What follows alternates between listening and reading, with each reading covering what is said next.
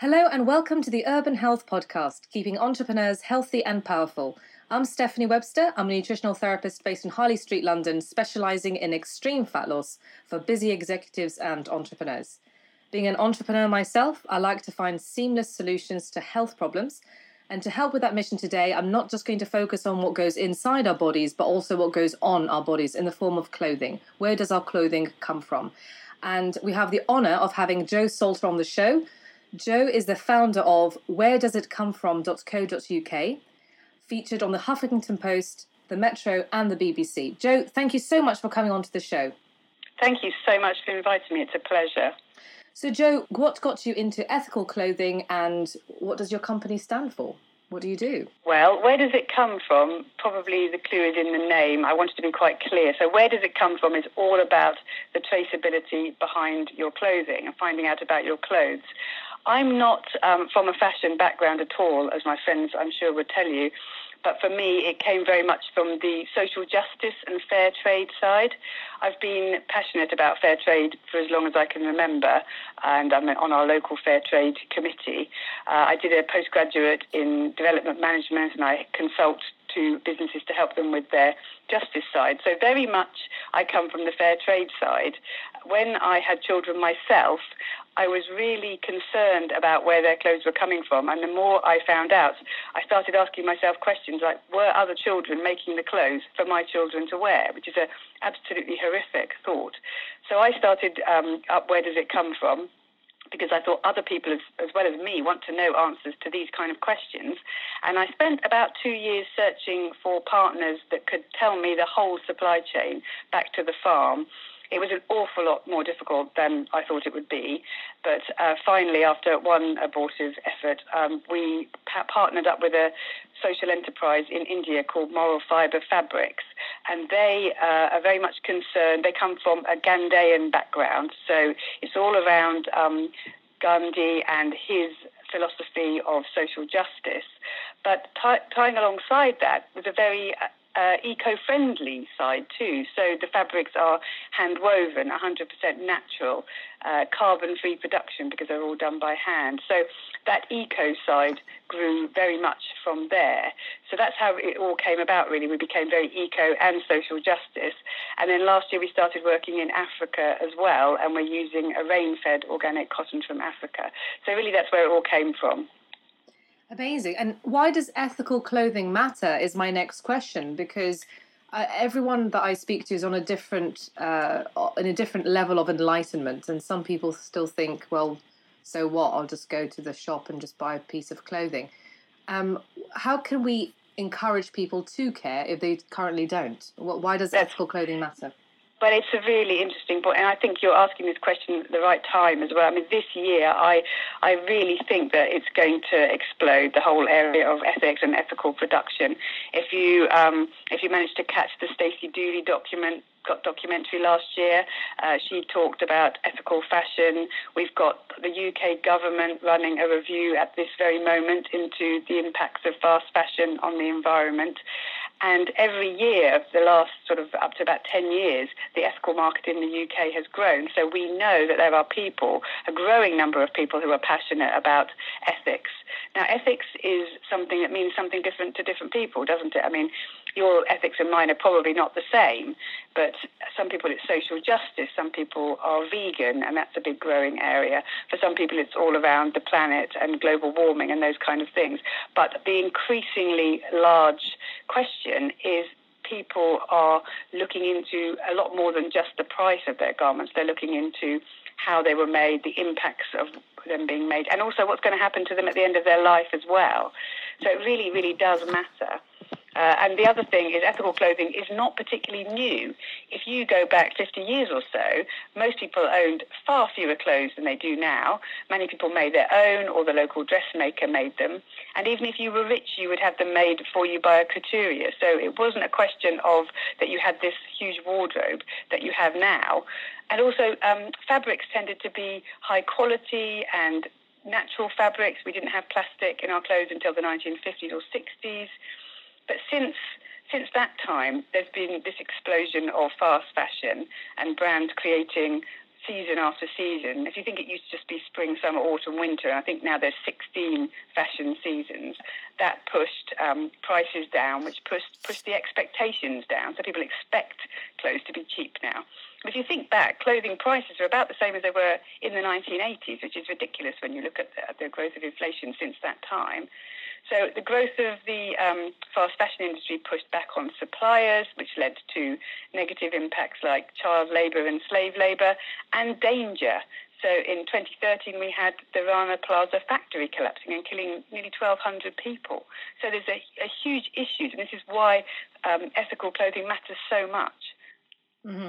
Absolutely. And what's driven me to contact you is really a need born from my existing clients. As they lose weight over the 12-month program, they start to get very conscious about what they put into their bodies and their impact on themselves, but also impact on the greater world.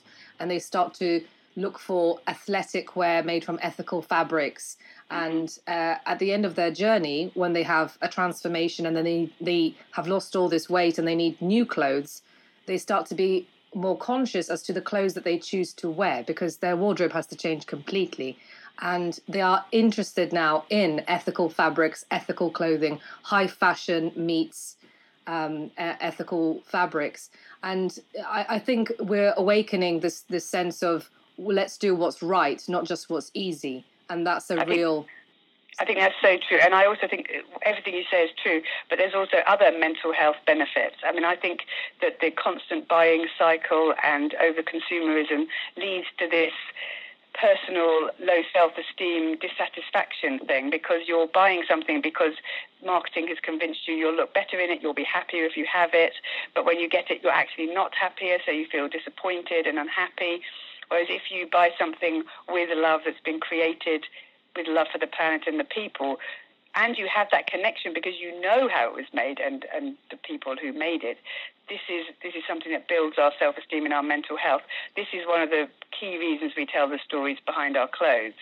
And as well as that, what you're saying about putting things on your skin, there's obviously a benefit of natural fibres on the skin, breathability, and organic fibres, not putting pesticides onto our skin. So there's so many benefits.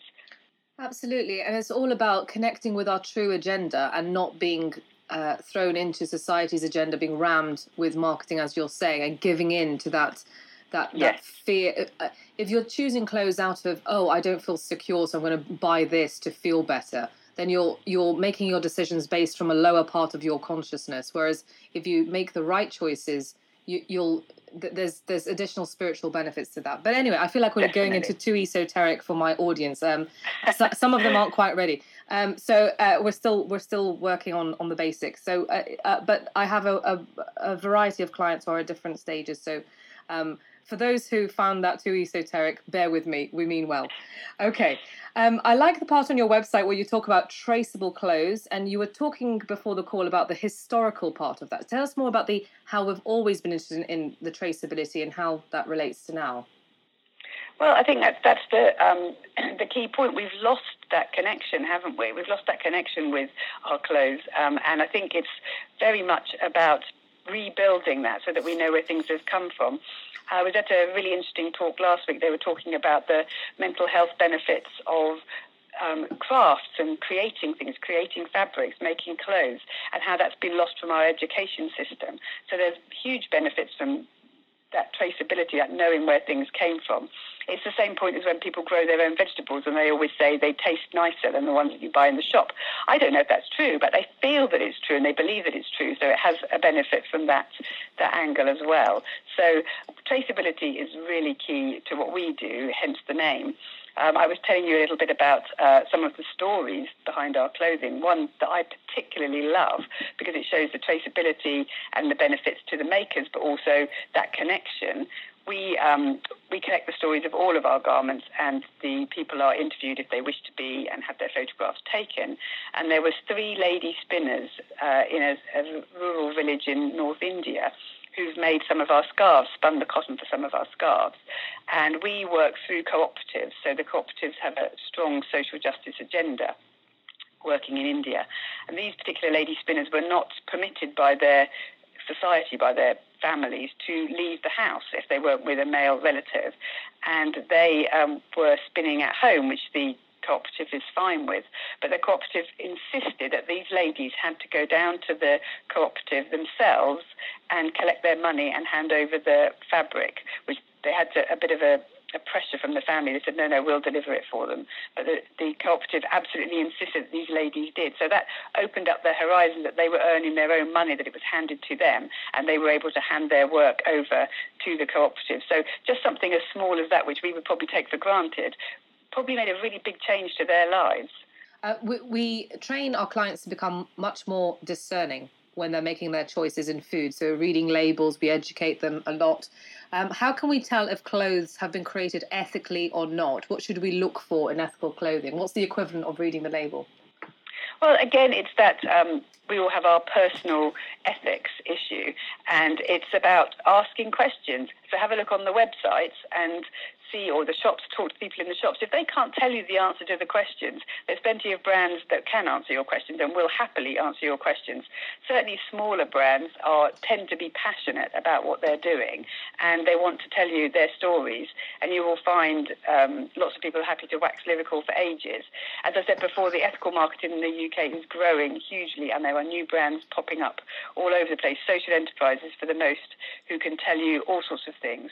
So in our case, our ethics that we look at are transparency, natural fabrics, and consideration for people and the planet. But you might be looking for something different from that. There's accreditations you could be looking for, and memberships of certain organisations. So BAFTS is a British Fair Trade Association. There's the World Fair Trade Organisation. There's organic certifications. There's animal rights organisations. So you can look, and they will have checked out people to see that they're actually doing the things that they say that they're doing. I mean, one of the slightly downsides to the ethical market growing is that there will be a bit of greenwashing coming along. So don't just take it at face value. You need to look, and you need to ask questions if you're not happy about what you're seeing. And the other bit of advice I would say is if it looks cheap, it probably is. You know, if you're not paying for it, somebody else is paying the price. Wow. Okay, that's an interesting observation. And if our clients wanted to find out where they can buy ethical clothing, athletic wear, and also smart casual wear, can they ask you for a list of recommendations, or is there? Certainly can. I mean, where does it come from.co.uk? I'm obviously going to mention because it's ours, but there's also quite a few what we call marketplace organisations. So there's Ethical Shop, which is run by Amnesty International, and there's Ethical Superstore. So there's lots of different, if they just Google ethical clothing, you'll see a range of places that pull together different brands under one electronic roof, I suppose, marketplace. And you can browse lots of different brands' clothing in one place. Jo, you're so passionate. Thank you so much for putting all of this together. You're amazing. Also, when it comes to sleep, we encourage our clients to sleep really well, and we encourage cotton, actually, cotton sheets, because when you sleep in cotton sheets, you sleep better than in polyester. And sourcing cotton is a big issue now. Tell us how you do it, how it should be done.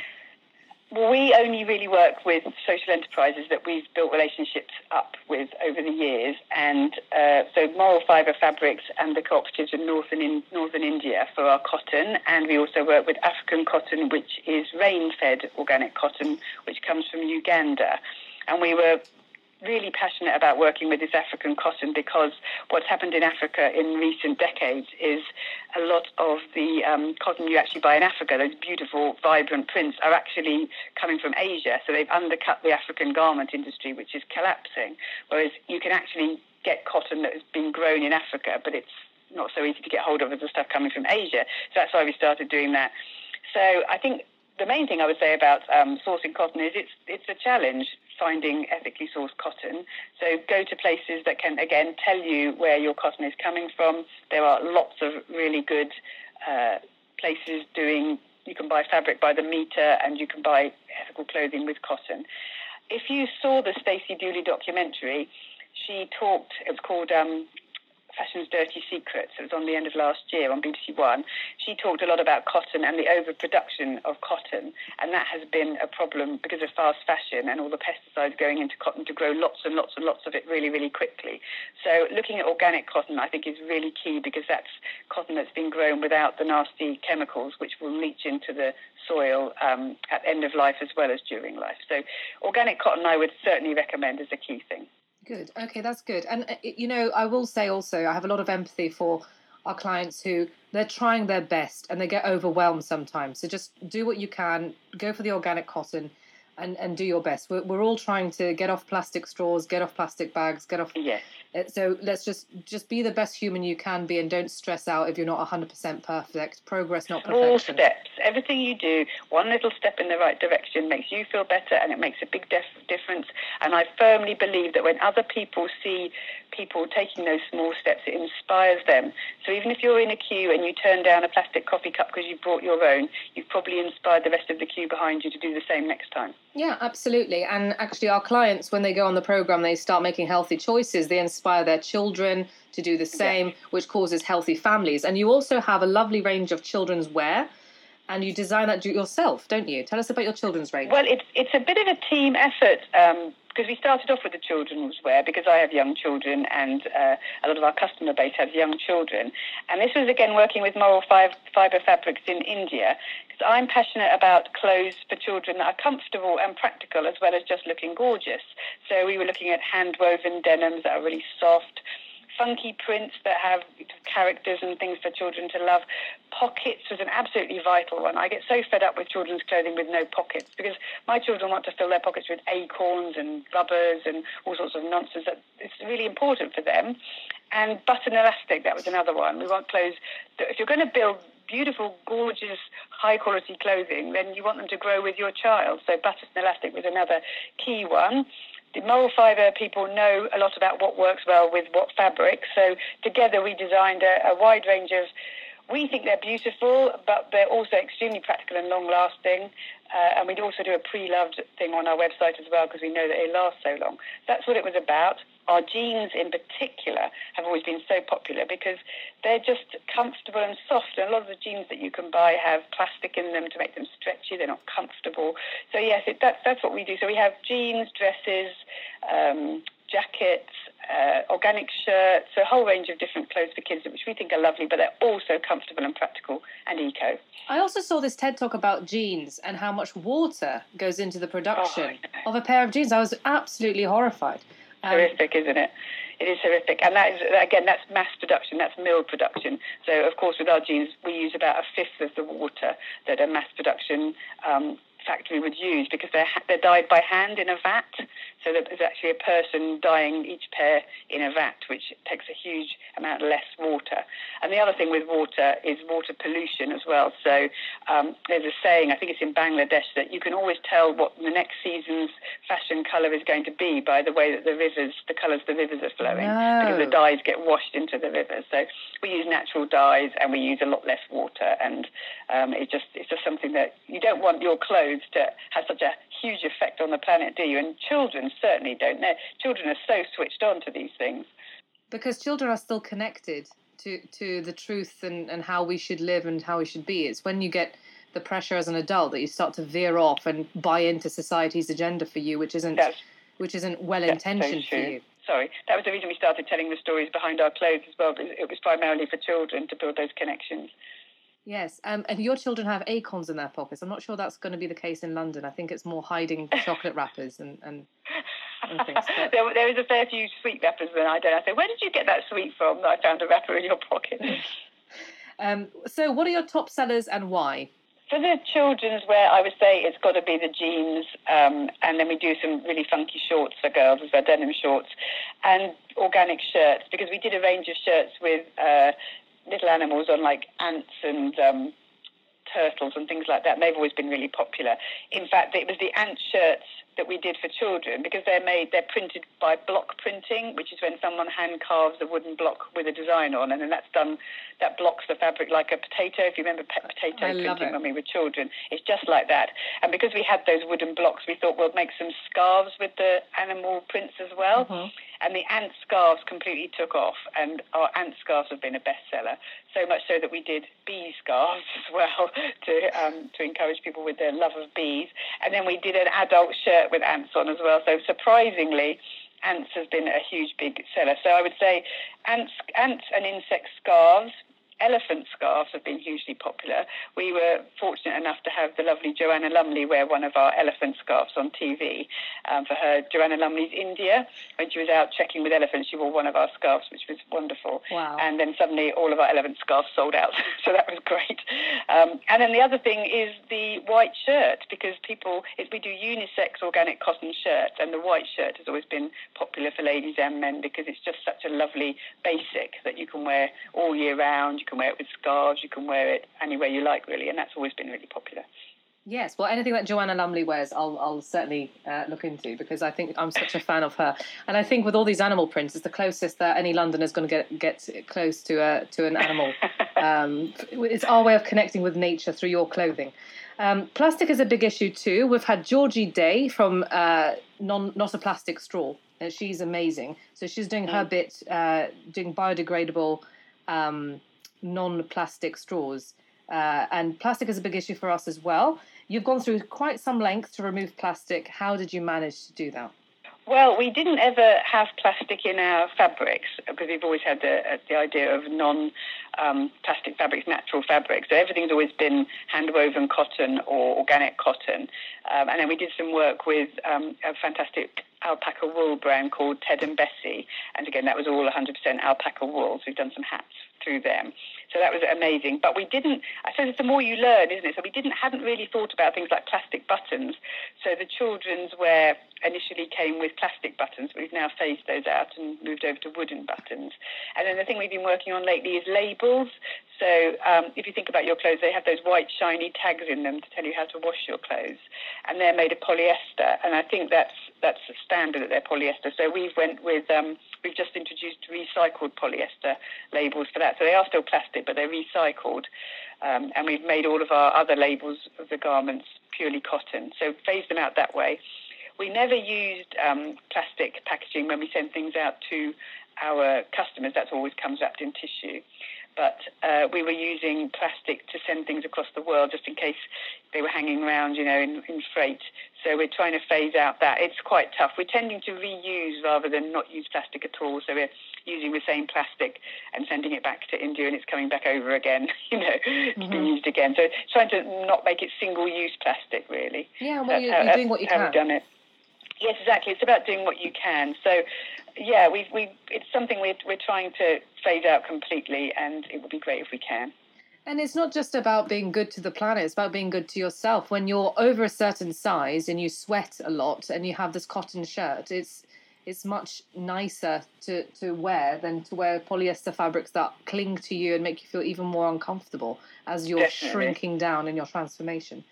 So thank you so much for coming on to the show.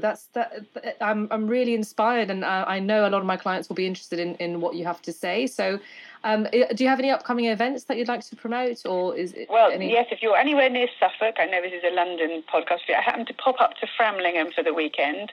Framlingham is a beautiful Suffolk market town. It's where Ed Sheeran lives as well, and we have a castle there. And we've got a pop-up there starting this Wednesday this week for a week. And then we're down in London for Fashion Revolution on April the 27th. There's a day event there that I'm co-running at the London Museum of Brands at Ladbroke Grove. So that's you can find us there. We'll have a stand, and there's lots of other things going on as well. So do just take a look on our website, wheredoesitcomefrom.co.uk. Plus, we're on Facebook, Twitter, and Instagram. You can sign up to our mailing list. So, there's lots of ways of getting in touch with us and finding out what we're up to. Jo, thank you so much for coming on to the show. Thank you. Thank you for sharing your inspiring insights and helping the Urban Health podcast in keeping entrepreneurs healthy and powerful inside and out.